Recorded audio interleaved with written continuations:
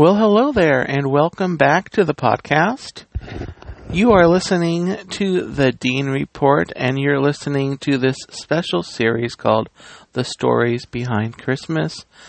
Stories Behind the Best Loved Songs of Christmas is a book by Ace Collins, and that is the book I am reading through, one reading a day, sharing about a different favorite Christmas carol, Christmas song, leading up to Christmas Day.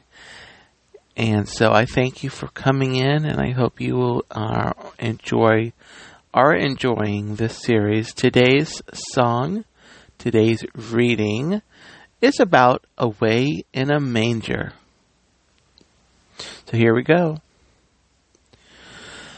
Many Christmas carols are bathed in so many different legends that separating fact from legend almost becomes impossible. Such is the case with the beautiful and simple carol that tells the story of baby Jesus lying in a manger that first Christmas night. Along with Jesus Loves Me, Away in a Manger is one of the first songs that Christians teach children in Sunday school or church. With only 3 short verses and a very simple tune, it is no small wonder that little ones learn it long before they can read. The beautiful and serene picture painted in the carol's lyrics defines peace on earth better than most books or sermons. In 1887, American hymn writer James R. Murray entitled the tune to Away in a Manger as Luther's Cradle Hymn. Murray further stated in his popular songbook, Dainty Songs for Little Lads and Lasses, that Martin Luther had not only written Away in a Manger, but had sung to his children each night before bed. As the song spread across a growing America, and people began to sing it at home, in churches, and at schools, they often envisioned legions of German mothers rocking their babies to sleep each night with the strains of Away in a Manger. As the song became more popular, some news reports even trumpeted the song's Teutonic heritage and the powerful inspiration that obviously could come from only the great Luther himself. Ironically, not only did German mothers of this era not sing Away in a Manger, they had never heard of it until the song arrived in Europe from its country of origin, the United States. Where Murray got his misinformation on Luther remains a mystery, yet because of his outstanding reputation as a writer and publisher, the story stuck.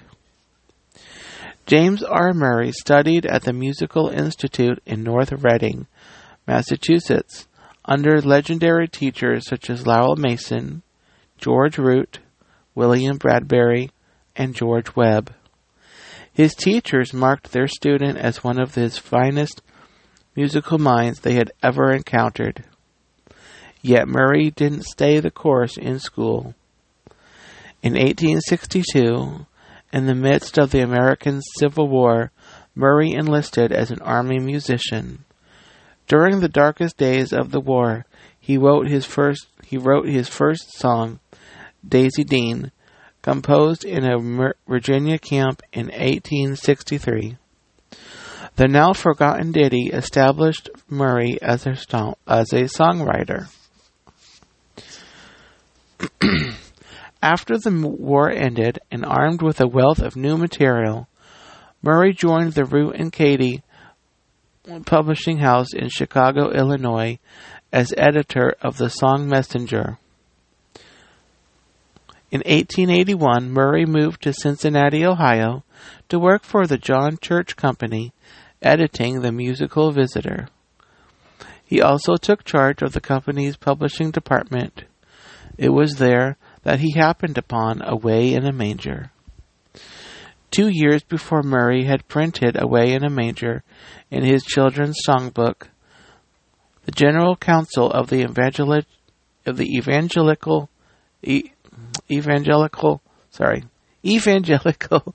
Lutheran Church in North America had published the song in their book, Little Children's Book for School and Families. Printed in Philadelphia, Little Children's Book listed no songwriter for the words to the song. The book stated that the tune, a much different one that used by Murray, had been provided by J. E. Clark.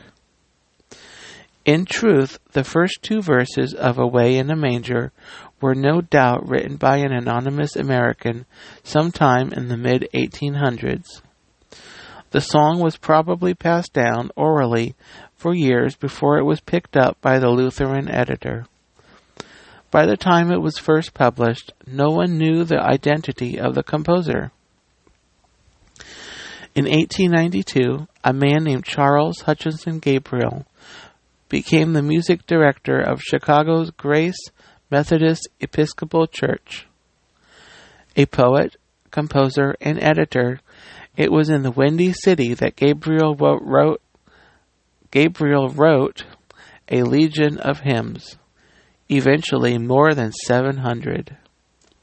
The composer's work included such standards as Way of the Cross, My Savior's Love, Higher Ground, and I Stand Amazed in the Presence. It was while he was at Grace Church that Gabriel discovered not only the versions of Away in a Manger published by the Lutheran Press and by James R. Murray, but also another unknown version that contained a 3rd verse. He published this new edition of the carol in Gabriel's Vineyard Songs. Gabriel's Vineyard Songs. Throughout the next 2 decades, the popularity of Away in a Manger grew, as did the myth surrounding Luther's authorship of the piece. Illustrations were drawn and stories were told depicting Luther singing the song to German children. As the real author never came forward to dispute the growing legend, the facts of the carol's origination became more and more diluted.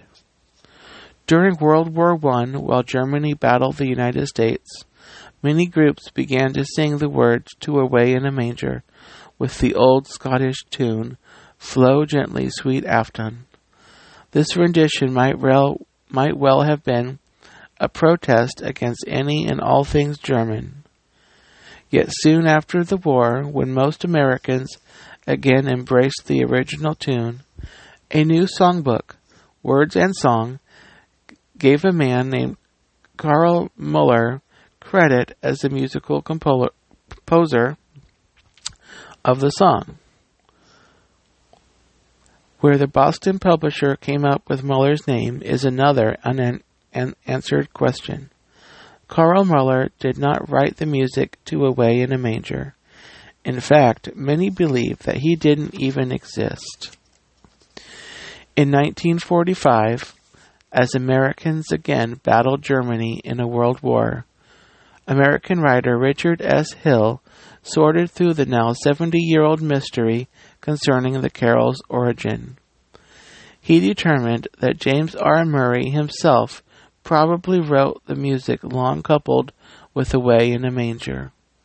Yet, as Murray always took credit when he composed the song, it is doubtful that he would have deflected the credit to Martin Luther.